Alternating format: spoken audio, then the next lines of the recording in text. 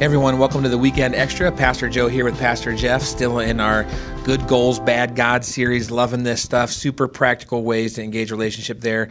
And tonight we got into relationships and how sometimes relationships can have good goals around them, but man, do they make bad gods. Yeah.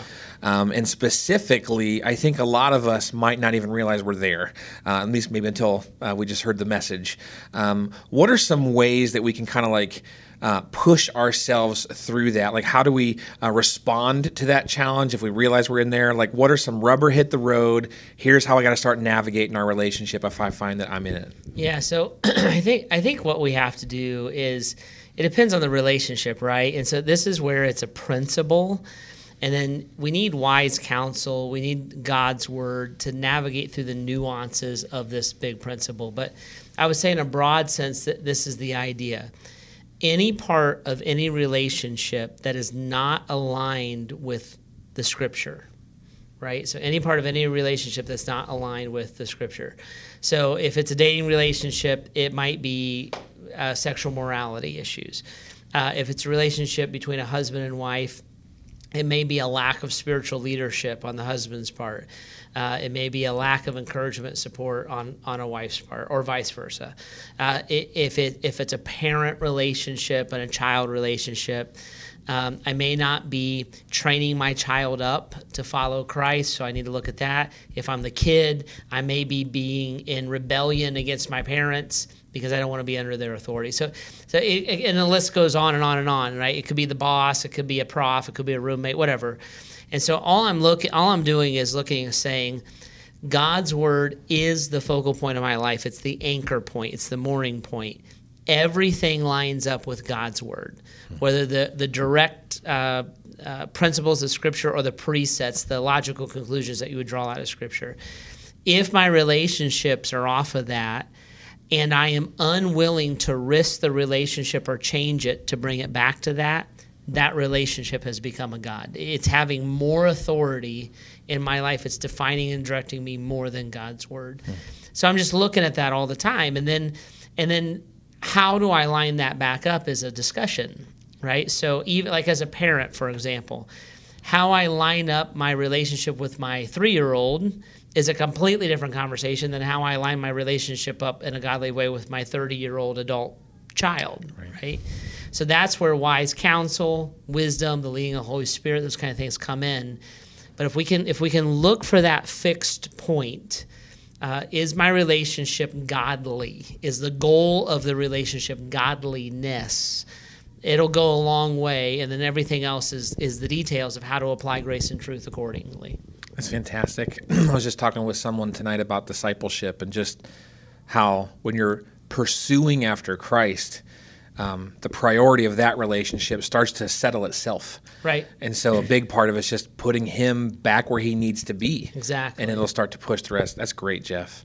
Now, some of us are amazing and awesome, and just people can't get enough of hanging out with you. And you might find yourself the idol of someone else's relationship. Happens all the time. Yeah, I know. Never happened to me, but I knew you'd relate. But if you find yourself in that scenario, maybe you're the wife and you realize your husband is idolizing you, or you're the kid and you realize, like, man, like even though I'm an adult, I feel like my parents still see me as the most important. What's some appropriate ways to like respond to that and help maybe course correct that for that other person? Yeah, just always push people back to God. The Apostle Paul did that. People wanted to kind of exalt him. He'd push them back to God. In the Bible, angels did that. People would kind of bow down and worship angels. They say, "No, don't worship me. You only worship the one true God." So it's that mindset. I always want to go back to God. Sometimes as a pastor, people will say, "You changed my life." And I always pause and say, let's thank you. I know what you're trying to say, but it's God who changed your life, or the Word of God that changed your life.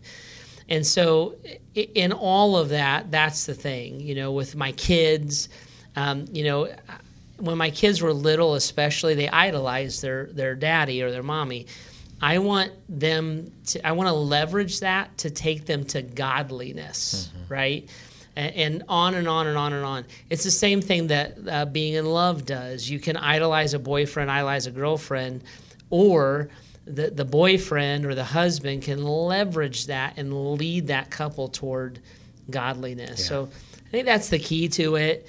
If you're a coach, if you're a teacher, if you're a boss, and there's a person who's breaking into the marketplace that's really looking up to you, help them achieve their goals in business, help them to achieve their goals on the athletic field, but deepen it. Mm-hmm. Use your influence to take them to the heart and the mind of Christ, and then they have a trusted mentor and leader, but they also have Christ, which is what they really do, because you are going to let them down, right? Human beings, what we do best and most consistently is sin against each other. Yeah. We fail each other. We can't help it. So if I can give them Christ, when they figure out my shortcomings, they'll lean into Christ, and then it will make sense to them. That's great. It's really a big part of what it means to live in biblical community with people. Yep. Where we're loving one another, we're helping one another, we're praying for one another, and a part of that is helping them see God the way that they need to. No, that's great. The Apostle Paul said it this way. He said, follow me as I follow Christ. He didn't say, follow me, and I will take you where you need to go. He's like, watch my life, and I will teach you to find Jesus. Yeah. And that's what we want to do with it. That's awesome. Very cool. One last question. It was very insightful. Mm-hmm. I was talking with someone in the lobby, and they asked, is the past tense of mac and cheese mac and chose? I refuse to address that question. It's not worthy of an answer. That's very wise, Jeff. I appreciate that. It was almost as wise as me choosing to not ask the question, but alas, here we are. Anyway, thanks for the stuff on relationships. Super practical. Keep following Jesus and fighting to make sure that your goals aren't becoming God's and putting God in his appropriate place. We'll see you next week for next week's Weekend Extra. We'll see you then.